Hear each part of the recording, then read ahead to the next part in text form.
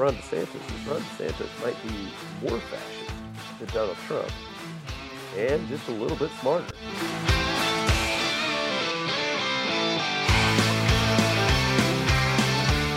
It's not necessarily, we're going to have a civil war here soon, but I'm just saying, if you look at that statistic there, it just shows just because the Civil War is over doesn't mean that animosity just goes away, or you automatically were like, yeah, we were wrong. Hey, I'm so sorry. Yeah, we were wrong.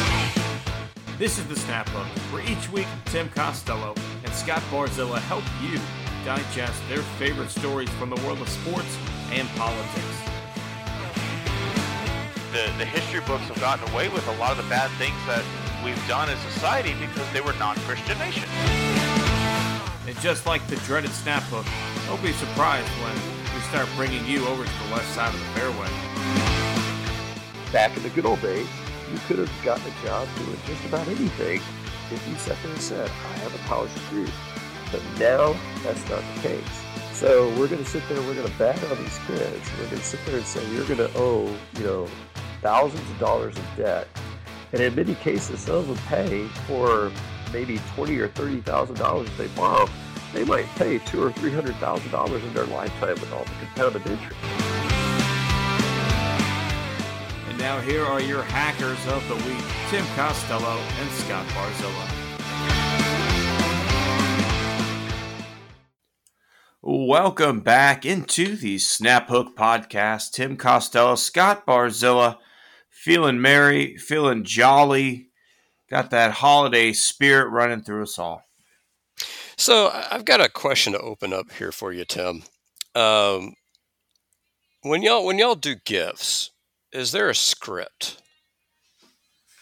So growing up, I had a script, but like my in-laws do not have the same script, and so it was an interesting transition. But I'm trying to institute the one at a time, oldest to youngest, or no, youngest to oldest, I think is so it always starts.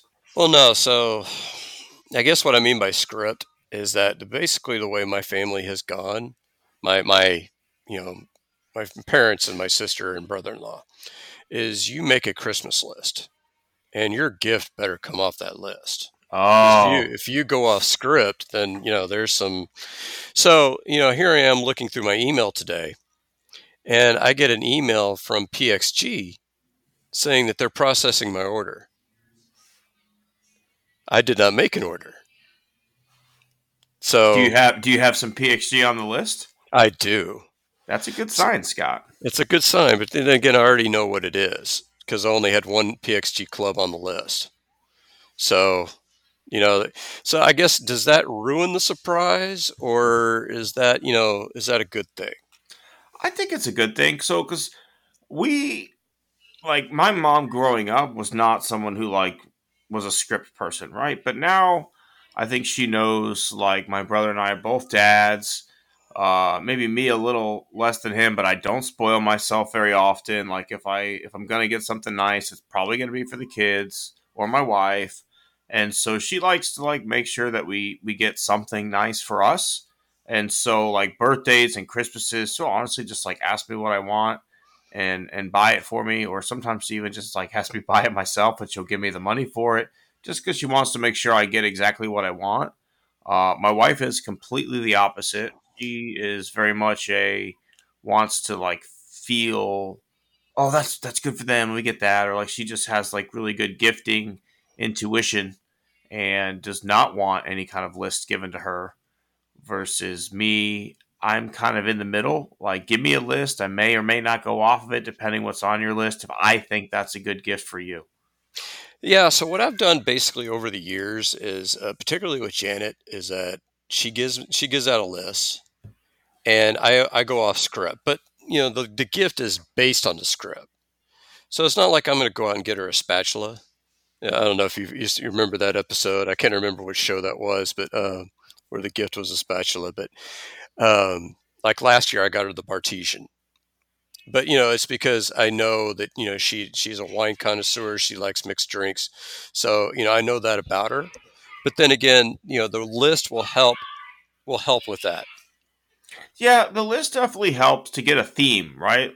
Yeah. Like last year, I'll be honest, Scott, I sucked at Christmas for my wife last year. Like I really didn't bring it. I like to consider myself a good gift giver, and I feel like in years past I'd done some good gifts, and I think every event since Christmas, I've had good gifts for Haley because of how bad I did. But like my whole plan was to get her the new Fitbit because she's not really an Apple Watch person because she doesn't want to answer the phone on her watch, so the Fitbit's perfect. So I go to order it. Amazon can't get it to me in time. Then I go to Best Buy, and they don't have the version of the watch that I'm looking for. So I have to get her, a different version than I planned. And then I'm looking at it, and I feel like I know she's gonna have more presents for me than I'm presenting this one watch. I got to get some filler. So then I wander into like Marshalls. I don't know what that plan was, and I bought her like a Lazy Susan, thinking like, who doesn't love a Lazy Susan? And I didn't even realize we already had two. We already had two Lazy Susans, Scott. So I've since upped my gift giving since then. And this year we're going pretty low key. Like we both kind of agreed that we're going to renew our season tickets to the community theater as our Christmas presents to ourselves because there's 6 date nights in there for us. So won't be as many surprises on that front, but overall, I will say I got better after that. I learned from my mistakes, and it hasn't happened again. Well, so this is going to affect those of you who are listening, but the listening audience, unfortunately, next week's episode will be the last of the 2023 calendar year because we are going on a trip, which includes my in-laws. But that's only going to be for a few days on either end. And then in between, we are going to Disney because our Anne's birthday's on New Year's Eve. And so seeing like the fireworks on New Year's Eve at the Magic Kingdom is just, a once in a lifetime experience. We've been to the Magic Kingdom several times now, but, seeing it on New Year's Eve and seeing what they have in store for us is going to be fun. I can imagine. My parents took my brother and I to Disney when we were like 10, 11, 12, somewhere in that range, and told us like, this was your one trip. We have done our job as parents. We took you to Disneyland. If you come back here, it will be on your own dime when you are bringing your own children. And I can't imagine how much more it is now compared to when they took me 20-something years ago. But the most amazing thing happened on that trip, Scott. And I told you earlier about the baseball part. That was awesome. But as we were driving out there, we stopped about halfway. So we're driving Houston to Orlando, right? So like wherever about halfway is, I want to say probably somewhere around like Destin, Florida, because we just know that area. And we're meeting a family on their way back from Disney. And they happened to mention to us that on the Fast Pass machine, there is a button on the back of the machine that's like a manual override that as long as a ticket is inserted, you can press that button and more than one Fast Pass ticket will come out. Because originally you had to put your ticket in and you got a Fast Pass for that ride, and then you could but what we did is like we'd go over, we loaded up on Fast Passes, and we were able to ride every ride in the park. It was absolutely unbelievable. And this one family just happened to be on their way back from Disney, staying at the hotel that we were staying on the way to Disney, and they like heard us talking about it, and we're like, yo, we need to tell you about this trick. And like someone would like keep lookout to make sure like no Disney people were looking, and then like my mom or my dad would like hit the button a bunch of times on the back and spit out like 8 Fast Passes for Thunder Mountain or whatever it was called. Yeah, unfortunately, everything's electronic now, so I don't know. I don't know if there's a workaround. But the funny thing is, when I went out there last time, I was chaperoning my daughter's trip, and I was by myself in the Magic Kingdom, and that's a cheat code because there's single rider lines. So Space Mountain, I'm shooting right to the front of the line, and I rode that thing 3 or 4 times. Which made it easy. And the thing is, I didn't have to buy any Fast Passes because I think they were like $7 or $8 a piece or something ridiculous. You got to pay per Fast Pass? Wow. Yeah. So Anne did all that. She got to ride the new Tron ride, which I didn't ride. But you know what I did? I said, I don't know if you've ever heard of this place in the Magic Kingdom. There's a restaurant called Be Our Guest, That's which is the it's based on it's based on Beauty and the Beauty and the Beast. Beast. Yeah, thank you. There we go. Be our guest. Be our guest. Yes. So I mean, you're talking $50, $60 a plate. But it was a steak, and I'm like, you know what? My daughter got 3 or 4 passes. That's $32. I think I can afford to splurge. And so I went to Be Our Guest, and I had a nice steak dinner. I took plenty of pictures, and I even got the Beast's autograph. So there you go. Hey, there's nothing like meeting the Beast. Did you see Gaston? No one drinks like Gaston. No. Unfortunately, the Beast was the only one making the rounds. Mm. Not even a Bell sighting? No. Unfortunately, no, not there. But I tell you what, in the other land of Disney, near Disney, Disneyland, there was some major news that came down this last weekend that I'm sure is to dominate at least the early portion of our program here, and that is the Shohei Ohtani signing in with the Los Angeles. He gets to stay where he was, virtually. I guess Anaheim and Los Angeles are about maybe 20 minutes apart. So $700 million, of which 680 is deferred. So as the details have been coming out, Tim, what are your thoughts? I have a lot of thoughts, to be honest with you. First and foremost, I hate that he went to the Dodgers. Really, really hate it. Because I hate the fucking Dodgers and I like Shohei Ohtani. Like, it's a weird vibe where, like, a player that you actually like now plays for a team that you hate. And I thought it was a cool opportunity. If the rumor was Toronto, I thought that would have been fantastic. My wife is a Giants fan, so some of the stuff about San Francisco, I thought that would have been a good fit. The legacy of Ichiro in Seattle, we would have continued to see him in the division. And it just seemed to me like the least climactic place he could have gone was the Los Angeles Dodgers. Because even if he went back to the Angels, there would have been a shitstorm of like, what was he thinking?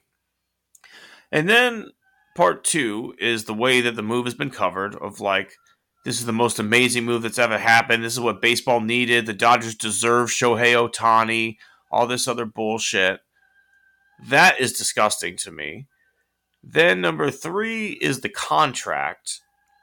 And I'm okay with deferring money, but normally, Scott, like if you look at like the history of these deferred money payments, there's some interest in there, right? Like the player gets incentive for deferring that money versus the way that Shohei Ohtani set it up is just a big giant lump sum 10 years from now collecting $2 million a year. Because like realistically, what he makes in baseball does not matter. He makes so much money as a global ambassador for whatever brand you want to use him for, New Balance or whatever they do in Japan. I'm sure he makes a ton of sponsorship money in Japan.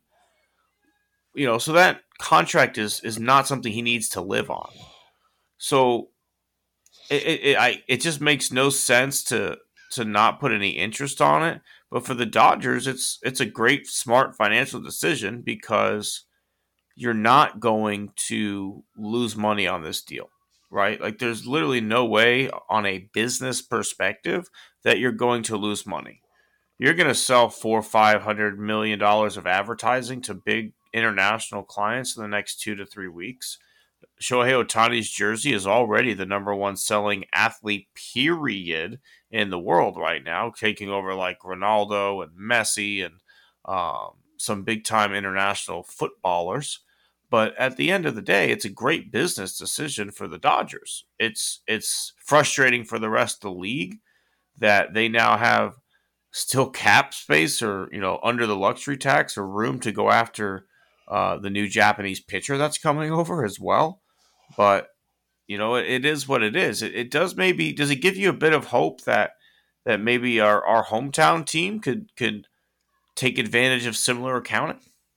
Well, I was doing the math on this, and this is where this kind of, and so to explain to everybody, the latest that I understand is that the tax implications will be somewhere in the neighborhood of $47 million a year.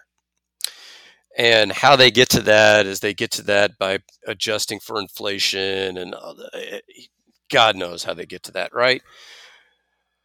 But I was doing the math on this. So we've talked about this on our show.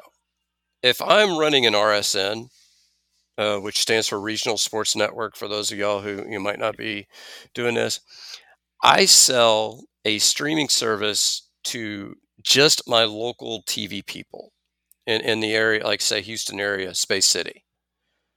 Would you pay $30 a month for just the Astros and Rockets and whatever else Space City would broadcast?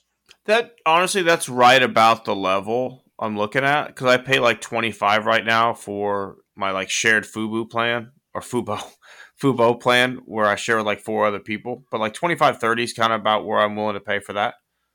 So I did the math on this, the quick math. If you had 5 million homes subscribing for $30 a month, that is a little over $1.5 billion a year. That's just the carriage fees. That's not even advertising dollars. To be fair, though, you got to split that in half, right? Because half's going to Tillman's team. Right. But I'm not even talking advertising dollars.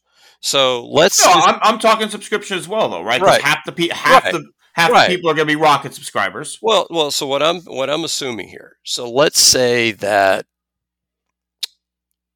your advertising dollars just covers the cost of doing business, and so your carriage is pure profit. That's if you're assuming $1.5 billion, that's $750 million to both teams, right? The average expenditure, like if you look at the actual CBA and the NBA and the NFL, because they actually outline this because they have a salary cap, it's roughly 50% of revenue goes to the players. So if you assumed the same level in baseball, what's half of 750 million, Tim? Jesus, 375 million? That is. Double check my math. That is correct. So, the Astros, if they did this correctly, they could pull that off. I think what's going to happen is I think that Jim Crane is waiting around to see if Space City is going to pan out. Because remember, when he bought the team, that's when they had, with CSN, and that and that floundered horribly. So it only floundered because it was called CSN. If they would have called it Space City Sports from day one, they would have been gold. But the fact that they had to put the name Comcast on it meant AT&T and Spectrum and all these others were not going to carry it. Right, but see now, and I think what the RSNs really need to realize is that cable and satellite is dying. Everybody streams. Or at least people are my age and younger. My parents don't, because my parents, they have Hulu, but they'd have to, call us to come over and figure out how to turn it on. But for people our age and younger, everybody streams. So why not offer it as a streaming subscription, where it's just one more thing on my Amazon menu, where I can just scroll over and get there.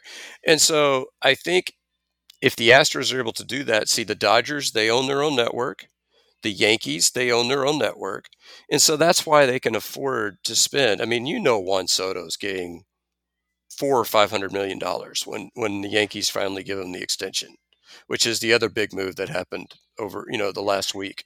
And I want to point out too, Shohei Ohtani is not the first person to receive a delayed money, right? We all laugh at Bobby Bonilla, but realistically, it was a win-win deal for both sides of that party. Bobby Bonilla, gets $1 million every year for a good chunk of his life, 1.31 million until 2035. And the Mets, were theoretically at the time thinking they were making great investments because they had this financial guru named Bernie Madoff, who was able to take money and, magically just make more money with it. So to them, they were like, we can take this $30 million or whatever the contract for, for Bonilla is, and we can invest it with this whiz Bernie, and we'll easily be able to pay this off, right? And that was the thought process. Ken Griffey Jr. is still one of the highest paid players of the Cincinnati Reds, Manny Ramirez is still getting checks from the Red Sox. This happens all the time. It's not something that's unheard of. Even Bryce Harper in his deal that he signed with the Phillies has a crap ton of delayed money in it. Okay, Tim. Now, first of all, with Bernie Madoff, what you need to understand is it's not a pyramid; it's a triangle. It's a triangle. Yeah, because 2D. It's in multiple dimensions, but it's still a triangle. It's I never said pyramid. Yeah, you were implying it though, so I just want to throw that out. But yeah, and the Mets even have a joke about it. They call it Bobby Bonilla Day, and it's the day when he waltzes in, he collects his million. And I think I had a joke to you on text where we sign Kyle Tucker for $10 a year, and then pay him like say 8 or 9 million every year from 2035 until 2100 when his grandkids can kind of roll in and collect the check. It gets to be ridiculous. To me, the only thing that I think, and Shohei Ohtani can, the Dodgers can do whatever they want in terms of how they want to do their accounting.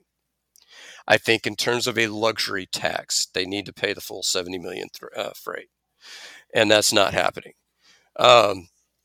Rumor has it that they're going after Tyler Glass now in a trade. I saw that one.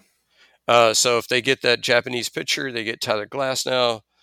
And, if Clayton Kershaw comes back at any point next year, that looks like a good staff. And it looks like, an awfully good lineup. At least the top three are really good. So, I applaud them at least, and I applaud Shohei Ohtani for be willing to do that, because a lot of players would say like, no, give me my money now. And at least more than $2 million, right? Yeah. Like I can understand if they were like, I'll split it in half with you, right? Like give me $350 million, paid out across these 10 years, and the other $350 million at the end, right? But to take $2 million a year, like, and I don't mean this disrespectfully to anyone who's not a wealthy person in LA, but like, $2 million isn't that lavish of a lifestyle in Los Angeles, right? Like that is not crazy balling money to live in one of the most expensive places in the world. Again, obviously we mentioned he's got money flowing in from other places, but it's weird to me that 2 million was the amount that he decided is all he needs every year. Yeah, I wonder if it's like a tax purpose on his end. He's like, I've got to make X amount of money tax-wise to maintain legal rights. I'd like to know why they came to that $2 million amount. Well, and there's more that keeps leaking out about this contract, because I don't know if you saw this little tidbit today that he has a conditional out clause. I did not see that. That the Dodgers have to promise to remain competitive, which I don't even know what that means. That has to be in the language of the contract about what, how do you define that? I would say probably like you can't start trading off all your stars, right? Well, yeah. But there has to be some sort of cutoff point. I don't know if it's a cutoff in spending. I don't know if it's a cutoff in their record. I could see it to where maybe he sit there and said, hey, if we balloon down to 70 wins, deuces, I'm out. Because, that's the life that he's had up until this point. That, it's been him and Trout's been hurt, and so it's been him. And, you look at the Angels roster and it's like, my God, it's like a graveyard. So in addition to Shohei Ohtani, we had obviously Juan Soto going to the Yankees. Are there any other moves that stuck out to you, as in terms of winners and losers, at least in December? I think the Braves have made some really nice moves so far. I think they've done a nice job of bringing in some buy low, maybe sell high kind of talent. I don't know. It's still the Yankees have done a nice job. I think Soto was a good pickup at the end of the day. How can you say he's not? I'd be intrigued to see if Stanton stays on that roster. I don't know what you'd be able to get for him at this point, but I think they went and got a center fielder too if they really wanted to play Grisham. He's not a great hitter. The signing yesterday with Hung Lo from Korea that signed with the Giants. It seemed like they pivoted pretty quickly after not getting Otani, and they signed a pretty young Korean superstar. So that'll be interesting too to see that pan out, because we've had quite a few Japanese players come over, and we've had quite a few American players go into the KBO and play and come back over. Marcus Timms is one who had some success, but there's not really been a lot of Korean hitters to come over and play. And I think that'll be interesting because they throw a lot more breaking stuff in Korea, and they don't have the same velo that we have here for the most part. And everybody throws 95 in the majors at this point. So I think seeing if he is able to kind of handle that big league heat on top of the breaking stuff is obviously something that is going to be really intriguing to me. Realistically, it's Jung Hoo Lee. Sorry, is the name that I was trying to get out. Had a nice World Baseball Classic, hit 400 in the round that he played in, but like he's young. His dad was a superstar in the KBO. We'll see, right? But I think it was. I think they wanted some international talent, though, for sure. And the Giants have been dying for a star. The Giants have tried every free agency, it seems like, to get somebody in, and no one wants to go there. So they went to Korea and got what they think is going to be a big name. Yeah, I don't know how good he's going to be. I think that one of the things I see with the Korean players is that the power numbers don't necessarily translate. And I noticed that his power numbers were down already this year. I mean, he hit 320. I mean, can't really sneeze at that. He hit, I think, almost 390 in 2022. So it'll be interesting to see what comes back over here. I mean, you're looking at a guy that if he hits around 300, with maybe a 350, 360 on base average, slugs maybe 400. That's still a really good player to have on your team. Particularly, towards the top of the order is the kind of player you'd love to have. Soto, and I was looking at it, so to pay off on all the Yankees moves and what Tim was talking about there, they picked up Alex Verdugo, and I think we may have mentioned that during our last episode because that came down the day of that we recorded last week. So Alex and then they did a swap with the Rangers. I mean, with the Dodgers too. Yeah. Clear some 40-man roster space with some arms who may be some bullpen pieces for the Yankees. Alex Verdugo will probably be in right field. At least that's where Roster Resource has him currently. Right now with Giancarlo Stanton, they have Judge in center, and they have Soto in left, and they have Stanton DHing. I would have to think that and particularly with how important Judge is that if they could find a taker for Stanton, which is a lot easier said than done, you put Grisham in center, where that's a Gold Glove center fielder. You put Judge at DH, and he can play probably all three outfield positions in a pinch. I think you just rotate him and Soto rotate in and out of left field realistically. But one DHs and one plays the outfield every day. But you get 150 games out of both of those guys. Correct. And that's a huge. I mean, both of those guys. I think personally, particularly when you get them out of San Diego, I think as a pure offensive player, Soto is better than Otani. That's my personal opinion. Obviously, when you add the pitching in to Otani, he's a more valuable player overall, but we know that he's not pitching in 2024. So to me, Soto is probably the more immediate impact player. Dodger Stadium is not necessarily an easy place to hit. I mean, the dimensions are a little bit bigger than they were in Anaheim. He's gonna have so much protection in that lineup. Those guys. Yeah. He's gonna hit 40 homers. He's gonna drive in 140 runs. Oh, sure. It's gonna be gaudy. The average may not be 300, but he's gonna hit 250, 260. He's gonna mash. But look at what Soto's coming from Petco Park, which is, if not the worst hitters park in baseball. Oh, he's gonna hit 30, 35 homers easy this season. And depending on where he is in the lineup, if you put him, I don't know if you put him before Judge or after Judge. I would put him before Judge personally because he's more of an on-base kind of guy. I agree. I mean, he could score 120, 130 runs easily. In addition to hitting those 30, 35 bombs, because would you lead him off? No, I wouldn't do that. The roster. I mean, they had Judge leading off at different points. roster resource right now has DJ LeMahieu leading off, which He never stays healthy for them, though. yeah, that's true. Um, yeah, I don't know who you lead off because they've got a lot of they've got a lot of good players like Anthony Volpe had a good rookie season. He's a good power bat. You hit him, he's kind of like a Jeremy Pena. You hit him lower in the Yeah, order. he's a nice seventh, eighth, get you some Um, pop, but he's not a leadoff hitter. Gleyber Torres is a good player. Alex Verdugo is a guy that you might consider Yeah, you near the might top like.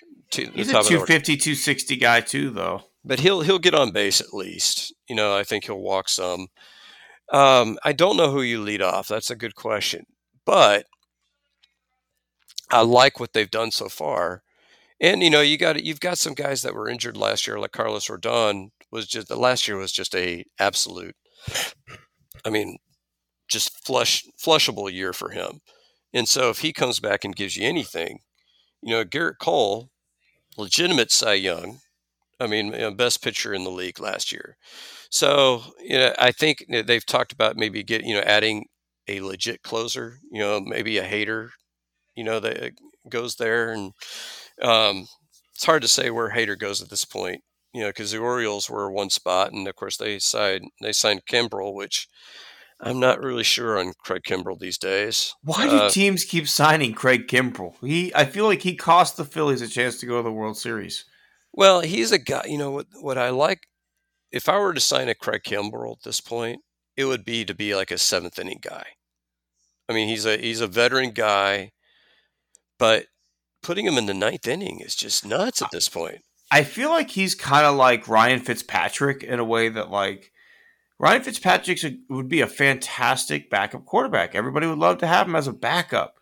But everywhere he went, the starting quarterback kept getting hurt, and Ryan Fitzpatrick kept finding himself as a starting quarterback everywhere he went. And Craig Kimbrel, every GM probably has the same thought that you do. Scott is like, yeah, I really don't want him to close, but he'd be good for the 6th, 7th inning.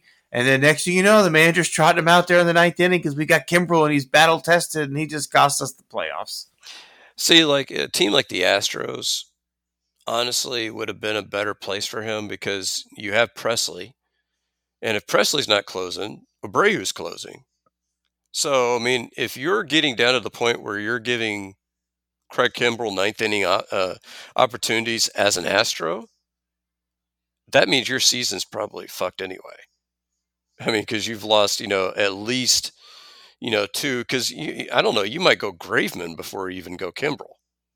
So, I mean, if you're going Kimbrel, closing for the Astros, man, that's a rough season. I mean, that's basically Kimbrel and Montero holding a baseball saying, yeah, we got this. And everybody else thinking, oh, shit.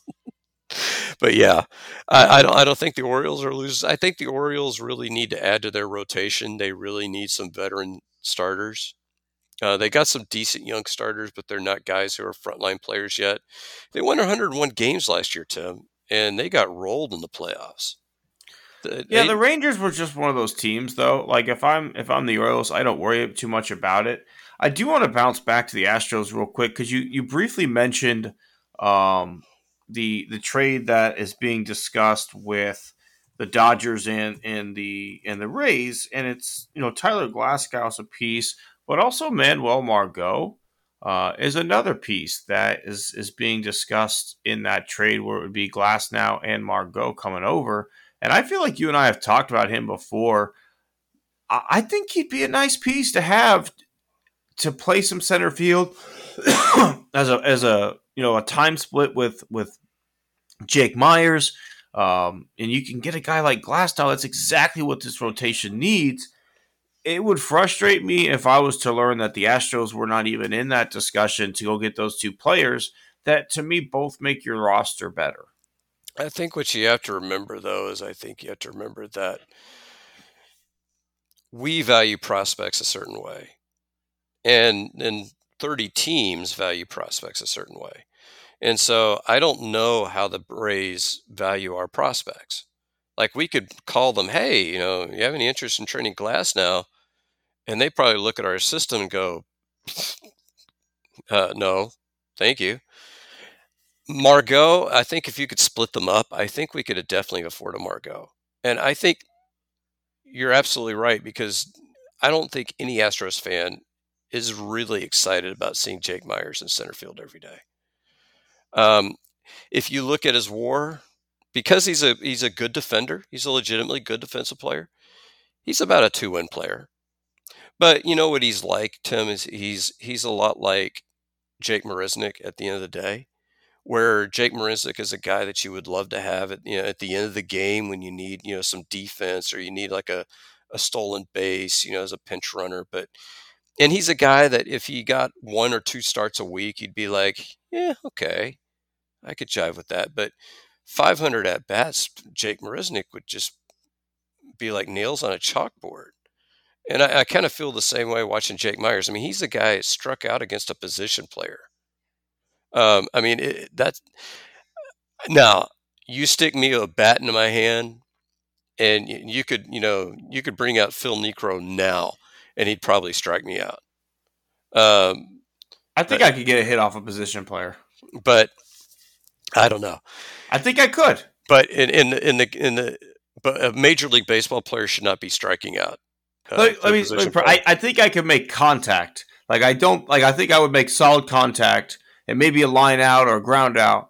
But I think I would have a hard hit ball against a position player, Scott. I really do. Okay. If you know anybody, I'll take that. I'll take that. Take those odds. I'll believe you for a second. I'll give that to you. I'll just say right now that I'm probably not doing that. But then again, I'm a little bit older, so maybe when I was in my early 30s, maybe I could have. I'd like that to off. think myself an athlete, Scott. But see, here's the deal. So to me, I don't understand the whole idea of running it back. I understand the deal of we spent our money on Abreu, we spent our money on Montero, we're spending our money on Verlander. I understand that aspect of it. I mean, you and I operate on a budget. If you go out and buy a new car, you can't remodel the home the next month, right? I mean, the Astros operate on a budget, but to me, you can't look at this roster and go like, I feel good about Jake Myers in center field. I don't see how anybody can do that. I'm with you because I feel like when I look at this roster, we're like 2 pieces away from me feeling good about everything. And one of those pieces is a solid starting pitcher because I don't feel comfortable running this rotation back. I don't. There's nothing about this starting rotation in the playoffs that makes me feel like, yeah, we're good to go. Because every one of those guys had issues. Verlander wasn't great. Fromber was scary. Javier was shaky. Urquidy was shaky. And France was terrible at times. Hunter Brown was not good. Like, are you going to tell me Luis Garcia is going to come back and that's going to save the day? I don't think so. Luis Garcia is a good pitcher. He's a 3 or a 4. He's a good 3 or a 4. He's not your ace. Lance McCullers, you never know what you're going to get from him, and it's going to be August when you get him. So to know that a guy like Glasnow is out there, to know that a Rosarina is out there, to know that Manuel Margot is out there, I get that the Rays want prospects. If you think so highly of Jake Myers, fucking trade him to the Rays. The Rays have good analytics staff. Fucking get in there and do a sell job on him. I don't know whether, Daryl Morey would have got it done in the Rockets. He fucking trade raped everybody. But at the end of the day, I'd love to be eating crow in October of 2024, and Jake Myers is the World Series MVP, and we're both sitting here going, yeah, I fucking love Jake Myers. But right now, you're going to tell me that's your opening day center fielder and you plan to give this guy a majority of the starts in center? I don't like that because Chaz is good enough in center that you can go get a good left-handed left field bat that can mash.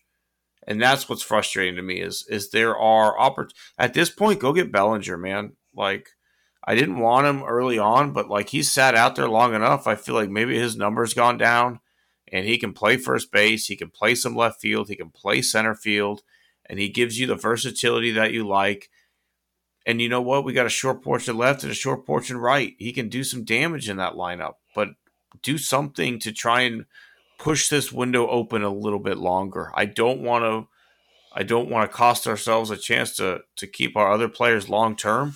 But every year, Scott, we're told, oh, we let this guy walk, we let Springer walk, so that way we could extend Cole. Well, we didn't extend Cole, but we got to have that money to be able to sign Carlos Correa. Well, no, we didn't sign Carlos Correa, but we got to be able to make sure we keep Verlander after this year. Well, no, I get that we didn't get Verlander, but we're gonna extend Kyle Tucker. Well, I know we haven't extended Kyle Tucker yet, but we got to, it's just like, at what point do you get one of these things done and keep this window going?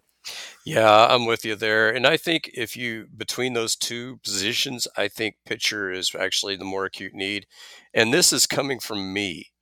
Like I'm a bad sharpened cart that pulls to the right no matter which way it's facing. I'm a guy that says get more offense no matter what. And so one of the things I've done in preparation for my next fantasy season is I ran bases per out for the top 24 players at each position and every starting pitcher in baseball that has 100 or more innings. So I looked, and I'm not going to go into the mechanics of it, but I'll just tell you. Verlander and Fromber are significantly above average, which makes perfect sense when you look at their numbers. They're the only ones, Tim. That's two starting pitchers. JP France was like right there at average. He's actually slightly below, but he's right around average. Christian Javier and Hunter Brown were just not good. It just was not good. And those are your only starters that had 100 or more innings. Your Urquidy didn't get anywhere near 100 innings. Maybe he's healthier next year. Maybe he's better. Maybe.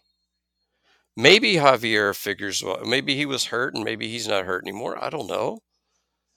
Maybe Garcia comes back around midseason and gives you a good half season of baseball. Maybe, McCullers comes back in July, and maybe. I don't want to rest my whole, a possible 8, trip to the ALCS on maybes. I want, something tangible. Actually have more faith that Jake Myers will be a somewhat productive player overall than I have collectively in that pitching staff. I think you're absolutely right. And the way that you say you lean right on offense, right? You're always I'm always wanting more pitching, right? I am a believer of you can never have too many good arms. And 2022 was example A, right? Like that team pitched its way to a World Series victory.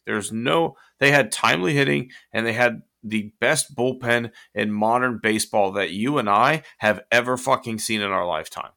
And I don't know if we will ever see a bullpen in playoff time that was as good as the 2022 Astros were because it was unbelievable. That 2017 team, that team slugged its way to a World Series and somehow just got enough outs every single game to get it done. We were using Brad Peacock for 9-out saves, and the guy didn't have to buy a drink in Houston for like 2 years because of that. But the reason that we were able to do that is because we had 6, 7 starting pitchers. We had guys like Peacock who were stretched out. We had guys like Chris Davinsky that could give you 4 innings, and we were able to fit and slot those guys in the playoff time. We just don't have those pieces. We don't have either those dominant shutdown bullpen pieces that you get through 5 innings and it's over, or we don't have enough starters to be able to piece around things in the playoffs and say, okay, the bullpen's not as good as we'd like, but we really only need 4 starters and we've got 6. We've got these 2 guys that we can use, whether it be Lance McCullers or whoever. Let's go that way. We don't have that. If McCullers comes back, we really need him to be a good 3, right? That would be the way that this team gets back to the ALCS and has success is if McCullers comes back and he shoves. That's what they're counting on. We can't afford to have him go to the bullpen. We have seen that Christian Javier is not as good in the bullpen as he was as a starting pitcher. And we've seen Hunter Brown and France both struggle out of the pen this year too. So there's just not that flexibility of the arms that they have, and which makes me want to go load up. Baseball, you can never have enough good pitching. I will say it time and time again. And I guess what bugs me is that when we go back to our conversation about the economics of the game and the Dodgers and what the Dodgers are doing, and I don't want the Astros to spend $400 million. Um, I don't think anybody realistically has that expectation. But I'll tell you a guy that just signed just this week. Seth Lugo goes to the Royals, 3 years, 15 million A per guy year. that you wanted at the beginning, right about that number And, too. You said he'd get about 12 or 15. That's exactly what he got. and the thing is that what Lugo would give you is he is a guy that has pitched as both a starter and a reliever. So he's a guy that if he is not one of your four best starters when the playoff starts, you push him to the pen. And he's a guy that would be able to give you that inning or two. Um, and there are still some guys on the market that you could get in that $10 to $15 million range that would at least give you 150 innings that you can count on. And I hate to I hate to use this name because it's kind of a dirty name in Houston, but Jake Odorizzi was that kind of guy. Jake Odorizzi was a guy that would give you 4 to 5 innings a night, and as long as he didn't get to the third time through the order, he was fine. Dusty Baker kept trying to pitch him a third time through the order, and he kept sucking. But hopefully we don't have that with our current manager coming in this year. Maybe he's a little bit smarter about things like that. But somebody like that, I don't want Jake Odorizzi, but somebody like that could give you 150 innings. That could go out there, get 30 starts, go 5 innings a game, and get you through. That's what the kind of guy you need. I'd love to see the Astros try and take a run at Jordan Montgomery. He showed you some bulldog in the playoffs. He's a lefty, which would be nice to have another lefty starter.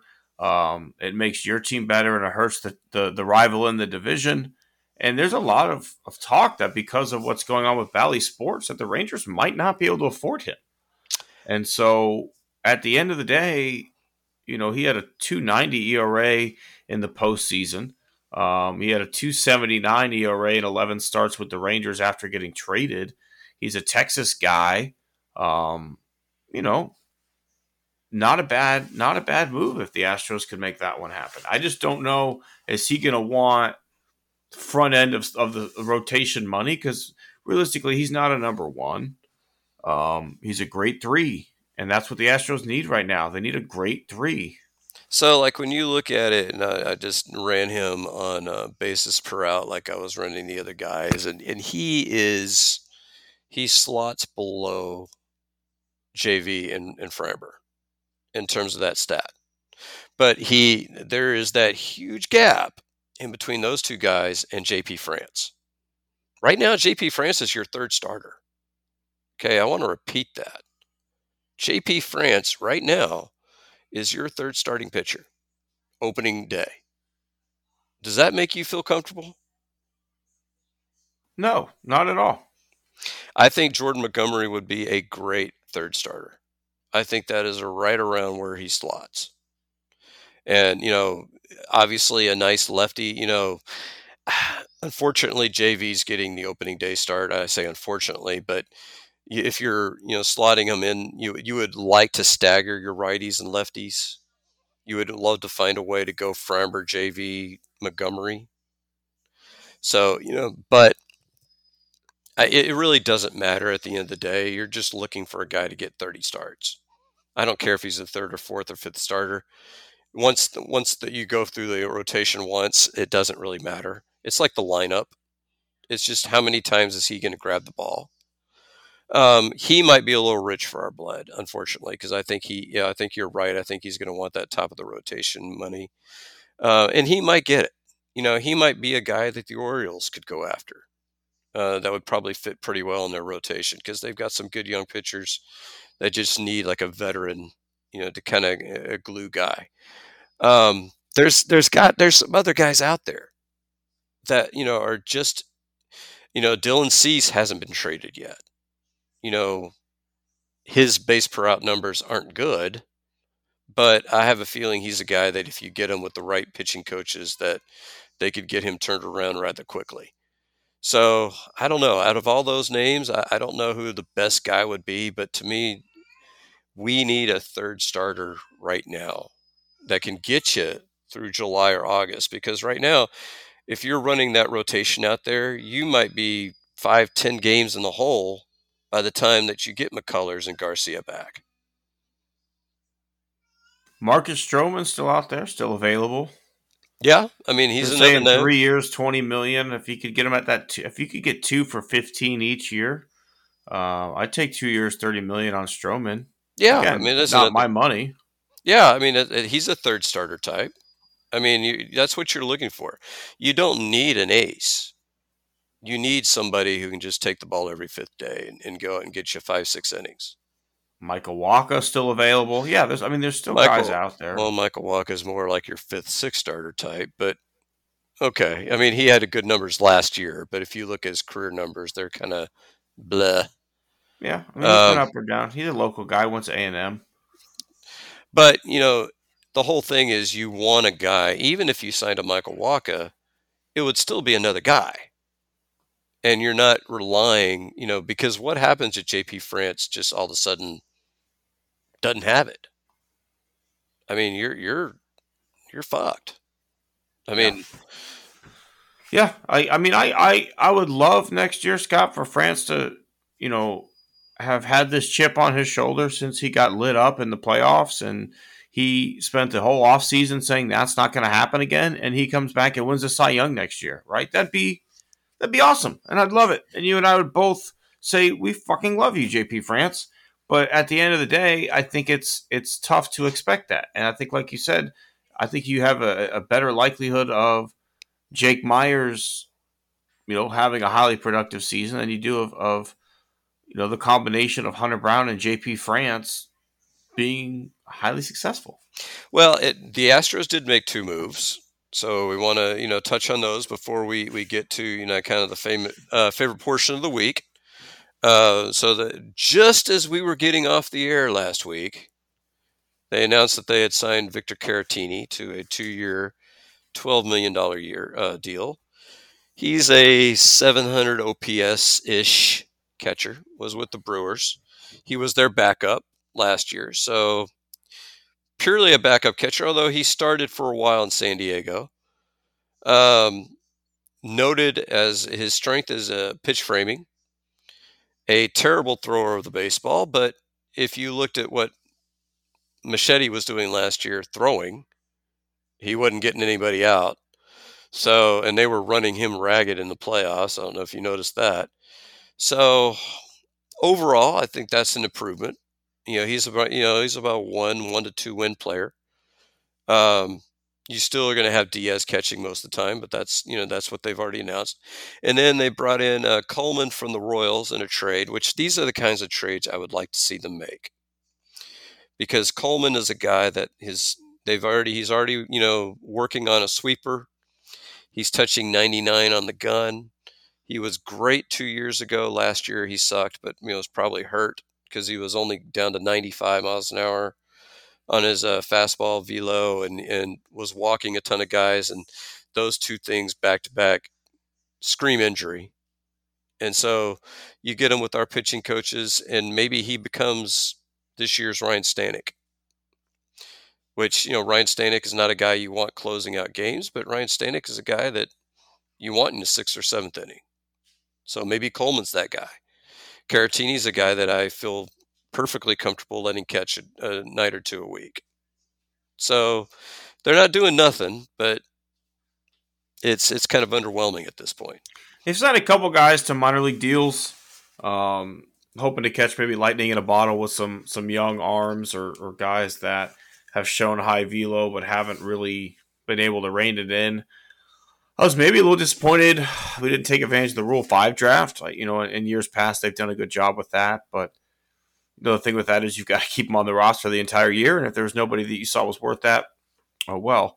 But yeah, I do think I think they need another move. We'll see. Time will tell. But and to me, it would be another starting pitcher, Scott. I'm with you on that. We need one more. I think you can manufacture enough offense. I think there's another bat or 2 in AAA that might make some noise in spring training. Justin Durden was the guy last year who had a huge spring training, and they went with Jolks instead.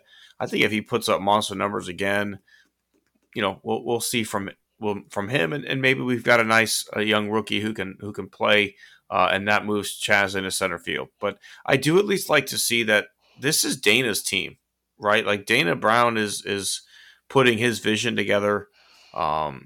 He's getting the guys that he wants. He let Maldonado go because he wants Diaz to start every day, and he doesn't want pitchers saying, "Well, I want to pitch to Maldi."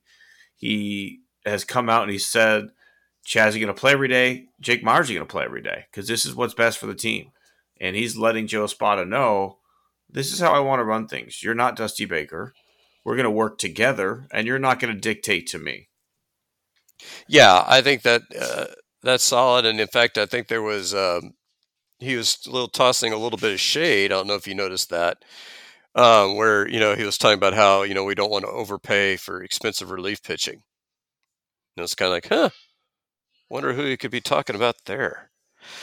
I don't know if you want to touch on any of the other local teams before we get to our favorite portion of the week.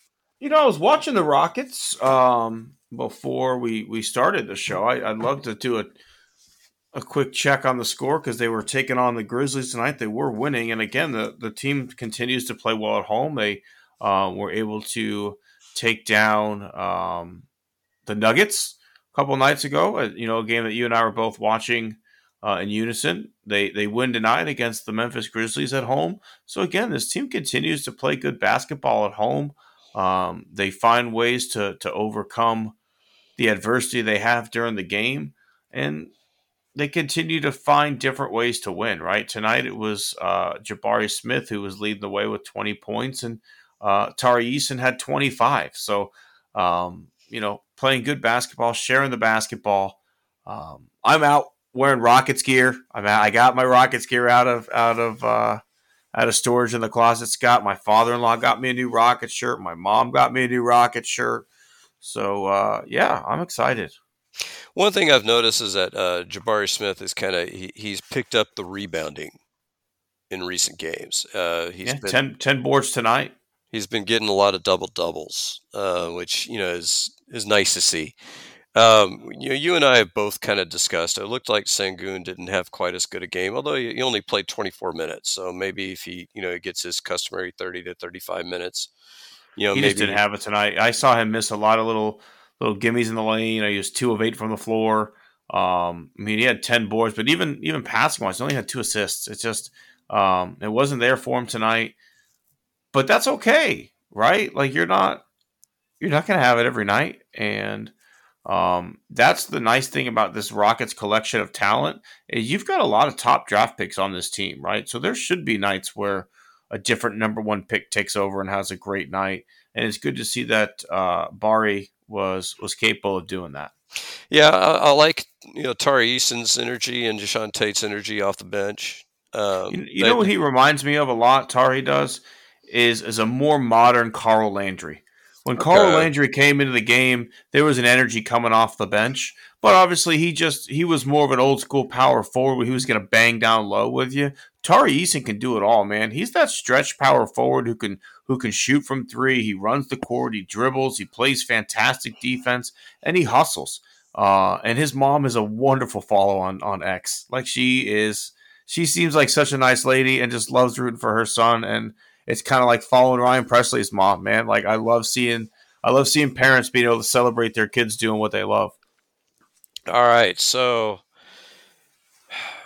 let's skip them boys on Kirby. I that was one of the worst football games that reminded me of a David Culley coach team, man. Well, and the problem is I think you look at a team that did not have, after the first series, did not have Nico Collins, did not have Tank Dell, did not have Dalton Schultz. So you're talking about the 3 best wide receivers on the team. What are you going to do, right? Missing offensive linemen. Yeah, you're raining, terrible turf. So running the ball wasn't going well, and you don't run the ball well anyway.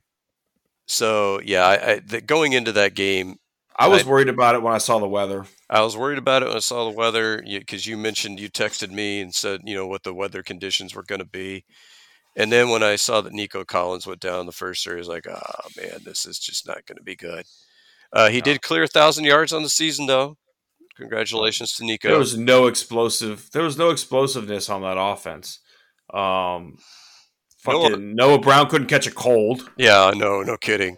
Yeah, I thought Hutchinson had a nice little showing, but other than that, that was pretty much the only offensive highlight to me. He couldn't, as as Shannon Sharp would say, Noah Brown, couldn't play dead in a horror film.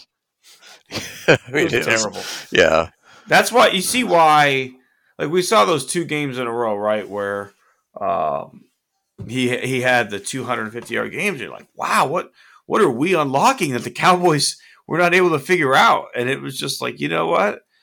A guy had a little streak, but he's back to normal now, and this is what he is a bum. You know what the scene I'm thinking of in Major League? I'm thinking Serrano in spring training. Throw the curveball. Man, this guy hits a ton. Why did nobody else pick up on this guy? All right, Eddie, that's enough.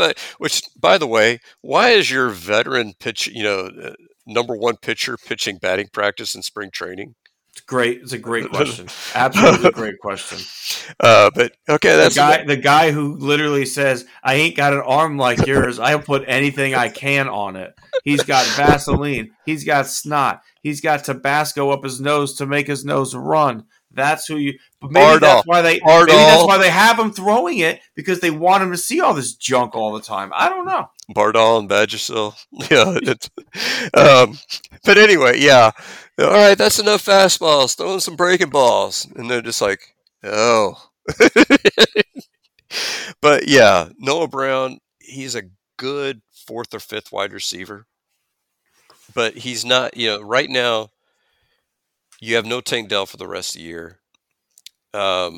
We talked about that last week and about, what that means and what's going on. Injuries are a part of football, but right now, who is that other guy that after Nico Collins that you think, okay, I can target this guy on a key 3rd down? It's going to be Robert Woods, but he just doesn't get the separation he used to anymore. Like at this point, Hutchinson's gonna play some big snaps. I think we saw the tight end. Is it Brevin Jordan? Mr. December. Yeah, he got some looks yesterday, but you're right. Like at this point, it's Robert Woods, it's Noah Brown, and it's Hutchinson are the wide receivers that you're trotting out there, possibly for Davis Mills. And so, God, it's frustrating because at the beginning of the season, to have a season so far like this, obviously it's a win as a Texans fan. But as I was talking to one of my colleagues the other day, it's because I was lamenting the loss to Jets, saying it shouldn't have happened. He's like, well, you guys have progressed so much, you should be happy. And it's like, yeah, I am happy. But once you get into the playoff hunt, all that other stuff goes away. The season expectations go away. And now you're in a playoff hunt. You're in a playoff chase. And we're trying to stay in a playoff chase with literally no explosion on offense and Davis fucking Mills under center. That defense. Well, they pointed out, one of the things they pointed out on the radio is that every quarterback that's gone into the protocol this year has played the next game.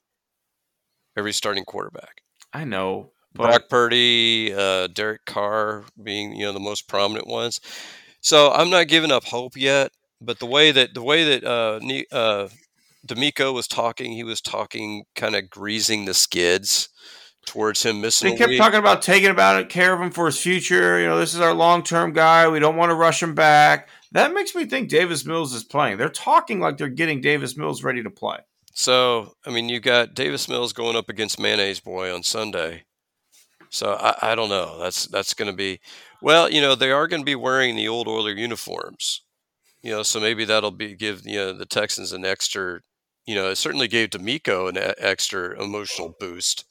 He was firing off some words in interviews this week. So, maybe the guys come in with a little bit more gusto, and maybe they can run the ball a little bit with Devin Singletary and keep Dameon Pierce on ice. Gee, maybe if Dalton. Let me give you a pitch. You know you're having trouble running the football. J.J. Watt walks into D'Amico Ryan's office, and he says, I want to come back, but I want to play fullback. And I want Devil Singletary or Pierce right behind me, and I'm going to lead the fucking way. What are your thoughts on that? Geez. Give it a shot, I guess. That's right. I feel like JJ could be the savior. I give it a shot. If anyone can fucking open a hole right now, it's JJ Watt. Yeah, I just don't know. This line is so bad. Well, the thing is that you moved Juice Scruggs to center.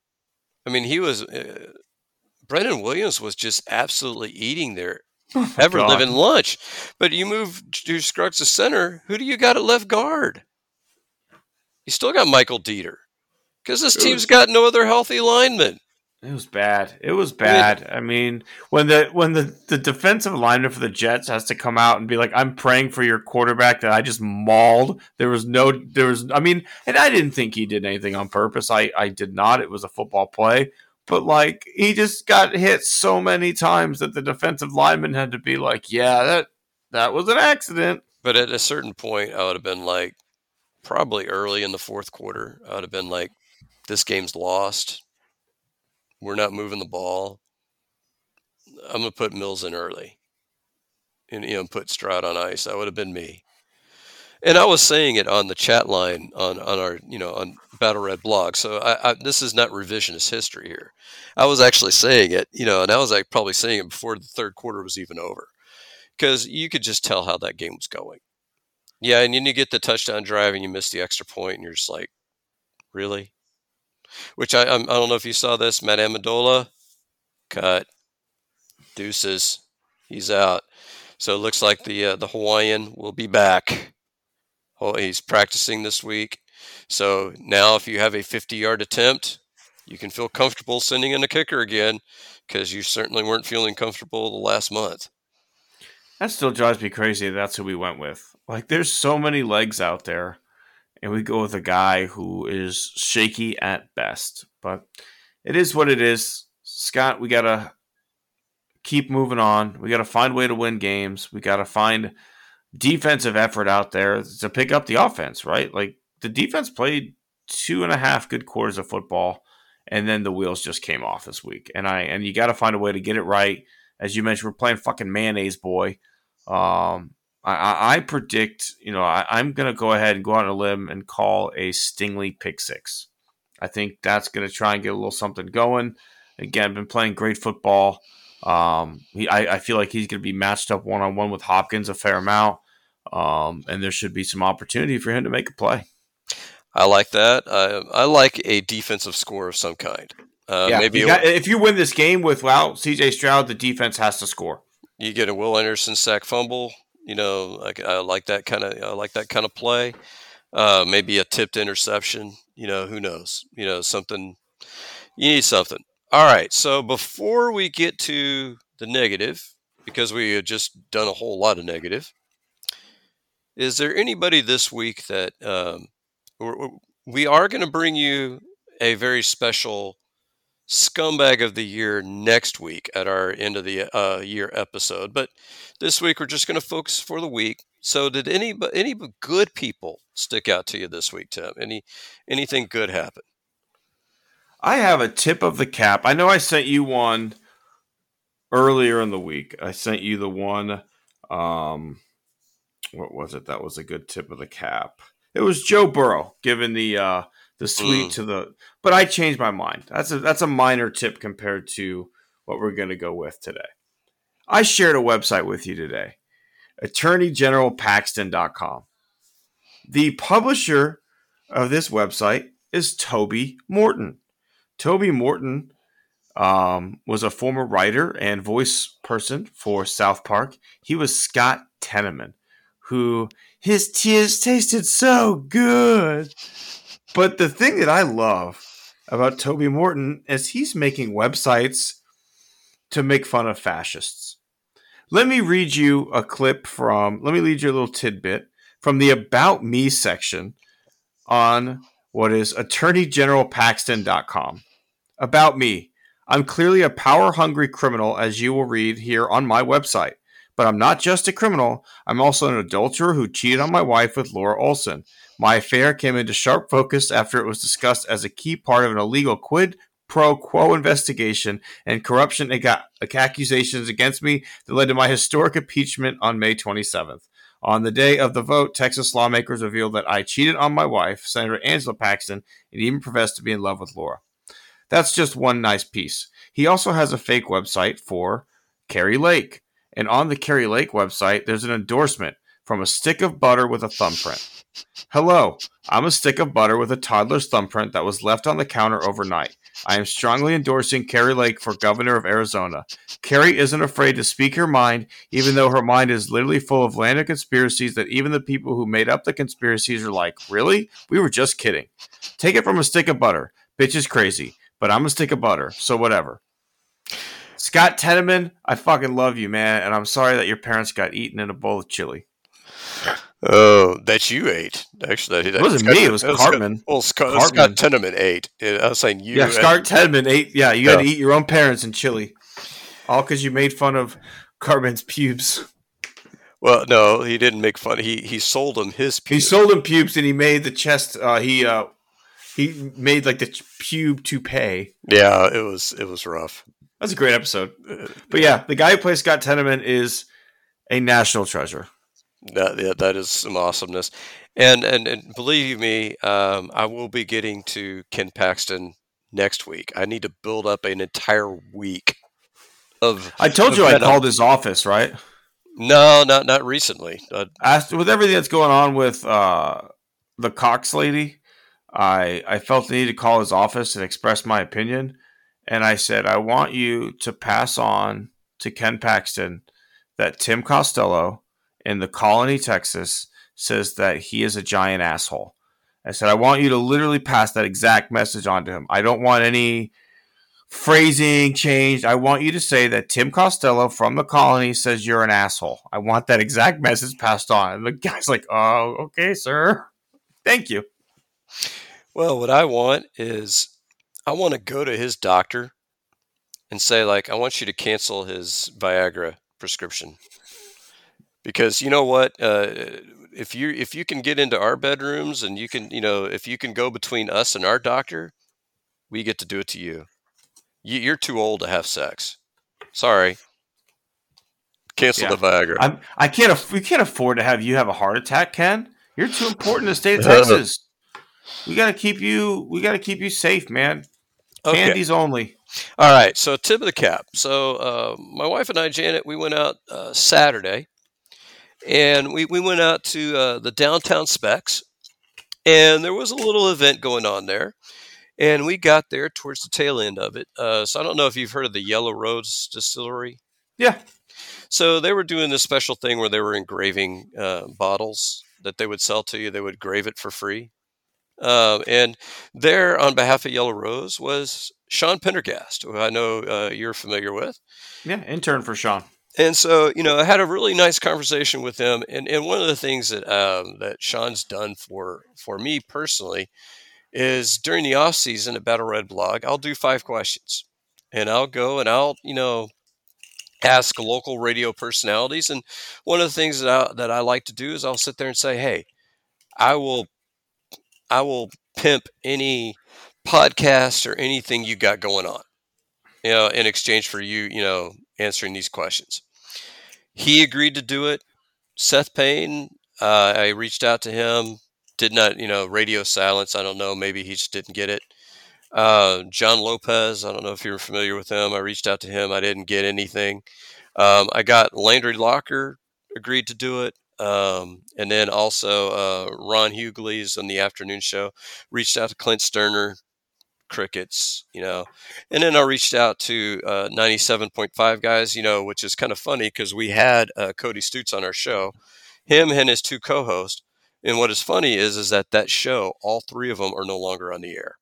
So Cody left, and that show just shriveled up and died. But they all 3 agreed to come on with 5 questions. But I talked to Sean for a few minutes. Super nice guy. He actually remembered doing that for me. So, and he said, hey, if you need me to do it again, shoot me an email. So super nice guy, yeah, to talk to the fans. And I noticed him having good conversations with the other fans who were there. So, man of the people, Sean Pendergast, tip of the cap. Yeah, Sean's a great guy. I interned for him when he was still at 1560 doing the morning show with John Granado. And I have never shied away from my opinions on John Granado on the show. Not a fan, kind of a douche, hated interning for him. Pendergast, on the other hand, was pretty nice guy, very chill.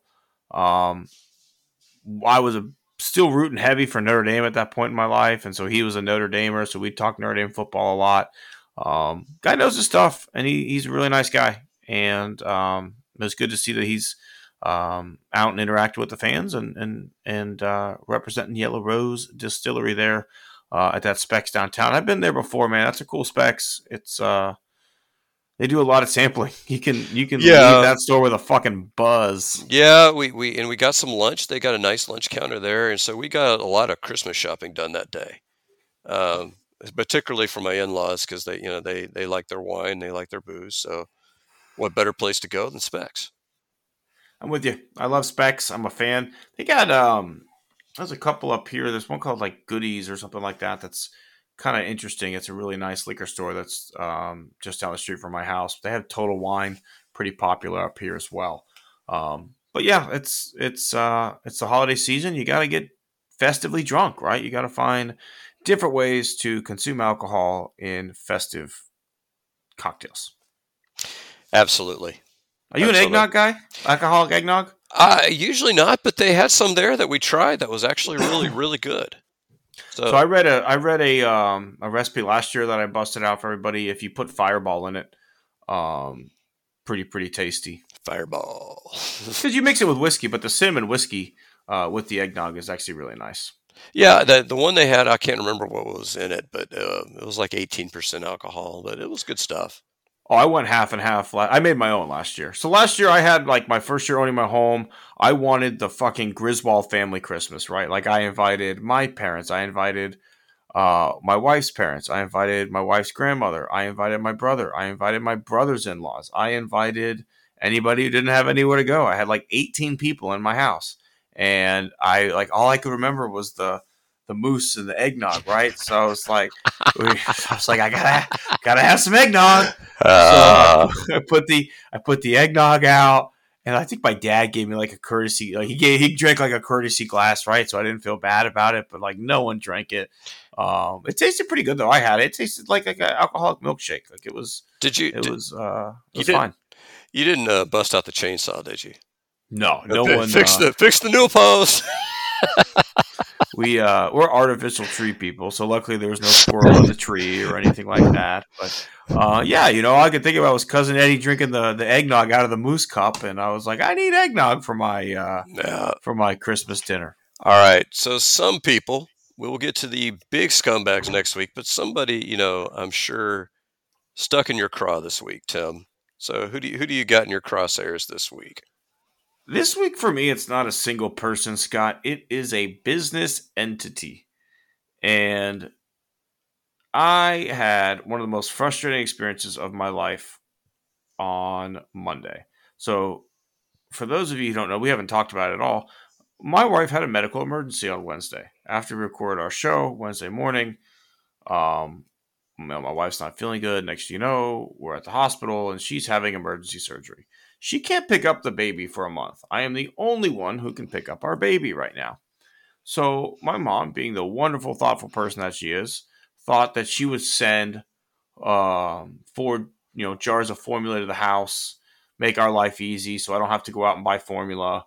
So she orders it from Walmart.com because that's where we get our formula. They have an in-house brand that our baby likes, and it's significantly cheaper than other formulas. The only problem is my mom ordered the wrong one. It's okay. It happens. It's Walmart. They're everywhere. I'll just bring it in. I'll swap it out. I'll get the right formulas. They wouldn't take it back. They would not take their own in-house brand back and exchange it because they won't take a Walmart.com order back inside Walmart. Amazon will take your returns at Whole Foods, at Kohl's, at a fucking locker outside of a gas station. Blockbuster could figure out how to mail you a DVD and let you return it inside the store 20 years ago. But Walmart with thousands of fucking locations can't figure out that it's okay for me to return a Walmart.com order and just swap it out. All I wanted was a Walmart gift card and then go buy the formula that I needed. It is the most simple return I've ever seen in my life. And for some reason, they wouldn't take it. And I spent 45 minutes on the phone with the Walmart customer service, only for 3 different people to pass me to other people in India. Finally get back to somebody in America for her to be like, yeah, this is a stupid policy, but it is the policy. So, like, all my mom wanted to do was have a nice gift, and we have to refund her credit card and have her repurchase the formula again, defeating the purpose of the thoughtful gift. All she was trying to do was make life easier. And Walmart, you have made life harder. I don't shop at Walmart for anything but that baby formula, and I had it for a year and a half, Scott, and it was the most freeing year and a half of my life. My year and a half not going to a Walmart was amazing. And the fact that I have to go back in now, a little part of my soul dies every time I walk in that fucking place. So I haven't been into Walmart more than, I would say, 3 or 4 times in 15 years. So you remember the Walmart down in Clear Lake? The one on 45? Yeah. So we used to live, right next to that Walmart, and we found out that they had a convicted sex offender working for them. And, Ann was younger then. And so we're like, I think we'll go to Target. And so, we're Target people. We are not Walmart people. I think it might be easier to wean a heroin addict off of heroin than it is to get a woman who likes to shop at Target to stop going to Target. I have begged my wife to stop grocery shopping at Target. It is hands down the most expensive place to do your grocery shopping. I walked in once. I walked in once and spent less than $100. I was able to pull it off once. I go to Aldi. I fill my whole entire. I do a whole week's grocery shopping for like $65. We do all of our grocery shopping at HEB because we got an HEB that's literally even HEB is quarter mile, okay, but quarter mile from us. It's. I get more bang for my buck at Aldi than I do anywhere else. Do I get to know exactly what I'm going to get when I walk in there? Not with everything. Sometimes it's, hey, what do they have this week? But at the end of the day, Aldi is an amazing place to shop. But to try and get your wife, who is bougie and will just do the Target online pickup and cruise into her little spot and wait for them to load it into her car, versus my method of having to bring my own quarter so I can get the cart from Aldi, where you got to bring your own bags and you do everything for yourself. But you know what?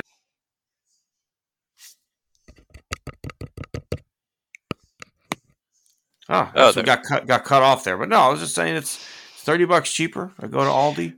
I like Aldi. Save a ton of money. Yeah, I like Aldi. But yeah, HEB is just so convenient. I love HEB. Being so close. I love HEB. Being close to the house. It's just great whenever we need to pick up. Like just last night, Ann had a concert, and so her concert started at 7:00, which really wasn't enough time to eat beforehand. So I just went up, picked up some sandwich meat, and picked up a thing of bread, and it took me 10 minutes. Boom. I'm going to make a game-changing suggestion to you, Scott. Sandwich meat has gotten outrageously expensive. I don't know if you've noticed. Like, good sandwich meat's like $12.99 a pound. Oh no, they had it there for about $8. $8 a pound? Yeah. Fresh sliced? Yeah. Okay. I buy a 6.5 pound turkey breast for $13.50, and I make it myself. I have a slicer at home, and I slice my own turkey, and it is unbelievably delicious. The family loves it, and it's even better, I feel like, than some of those ones in the store. Yeah, I like ham. I'm a big ham person. You can do ham. You can buy a ham and do a ham. Yeah, I've seen. Yeah, that would be a cool. I'm slowly but surely going to have to say this quietly because it's kind of gets into Christmas here, but I'm slowly but surely building up our kitchen because Janet loves cooking, and so I kind of like add an appliance every year. I got the deli slicer last year, Scott, and I never thought I'd use it, but once I started, I can't stop. Making your own lunch meat is awesome. Oh yeah, that's a good suggestion. All right, so scumbag for me. Walmart's a good call.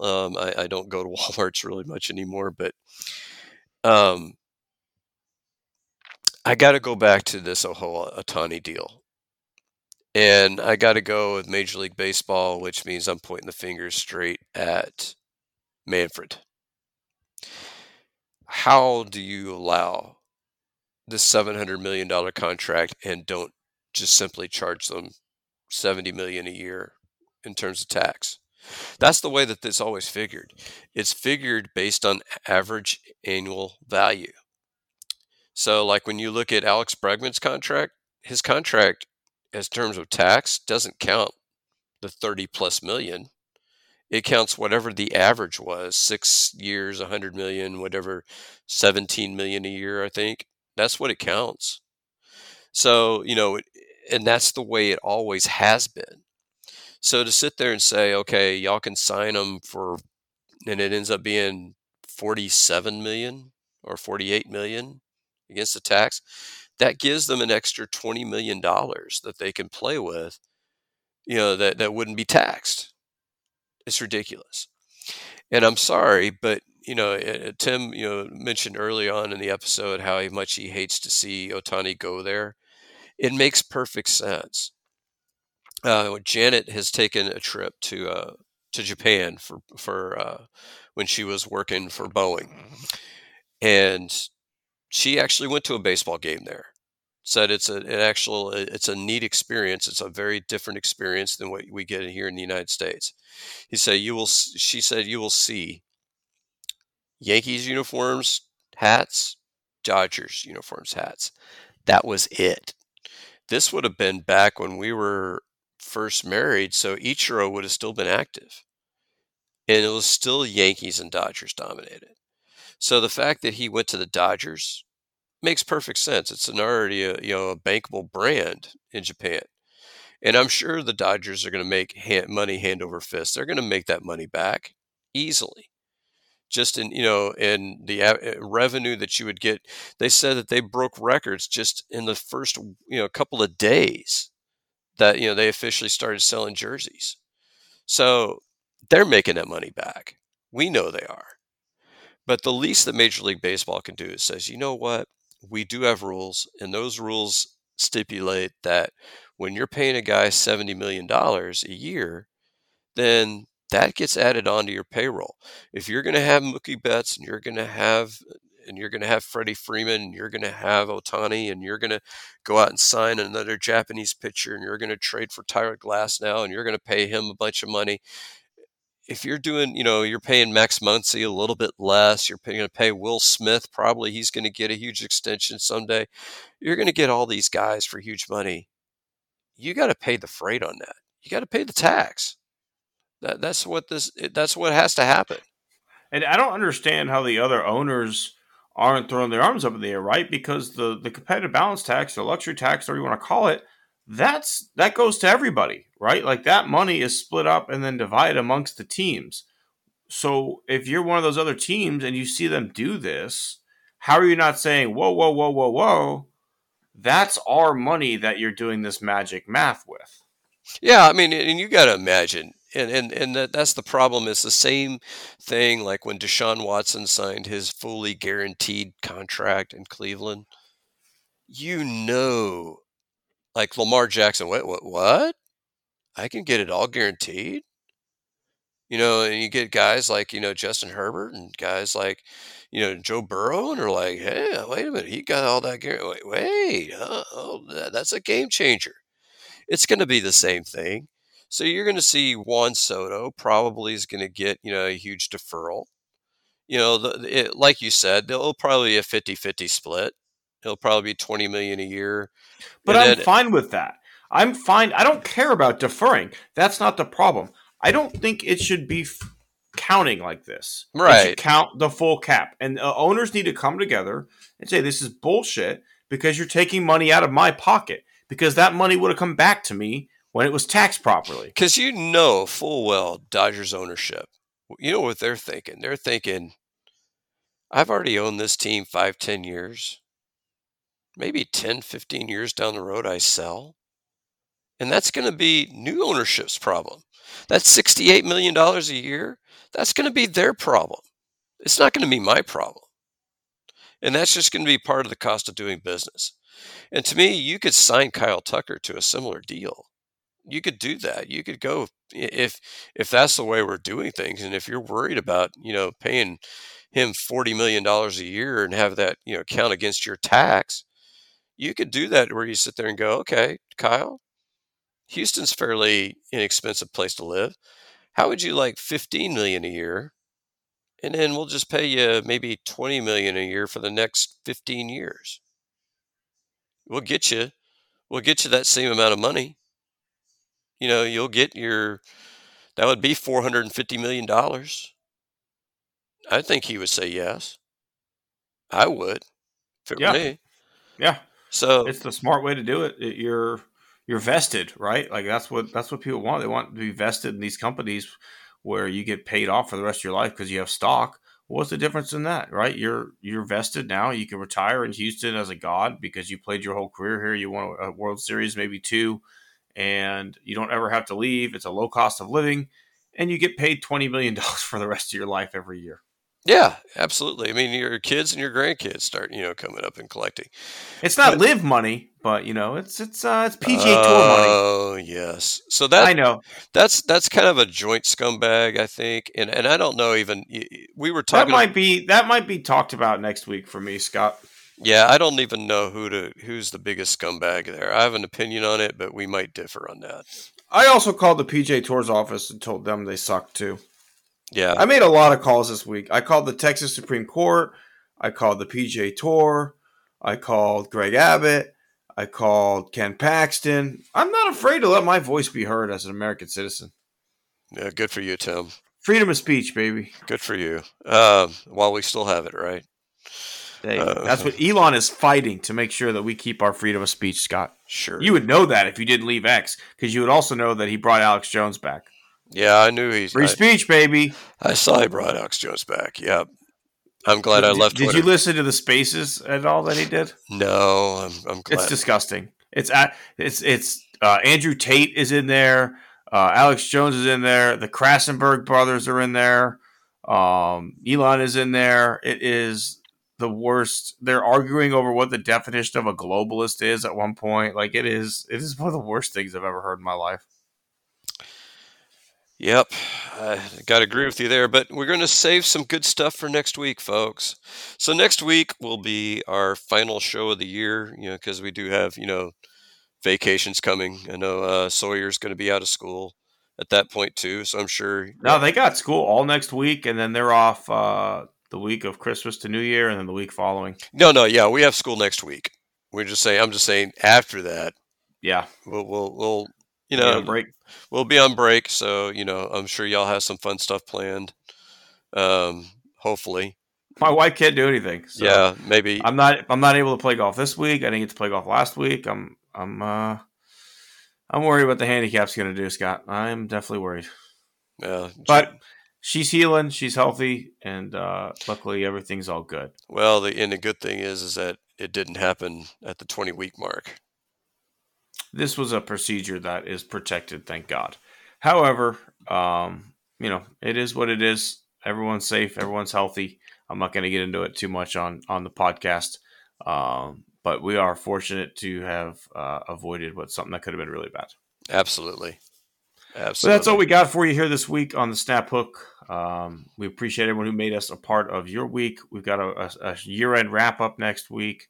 Scott and I can maybe talk some of our favorite Christmas movies, Christmas cookies, Christmas traditions, holiday extravaganza coming up for you next week. But we appreciate everyone who joined us, and we will see you next week on the Snap Hook.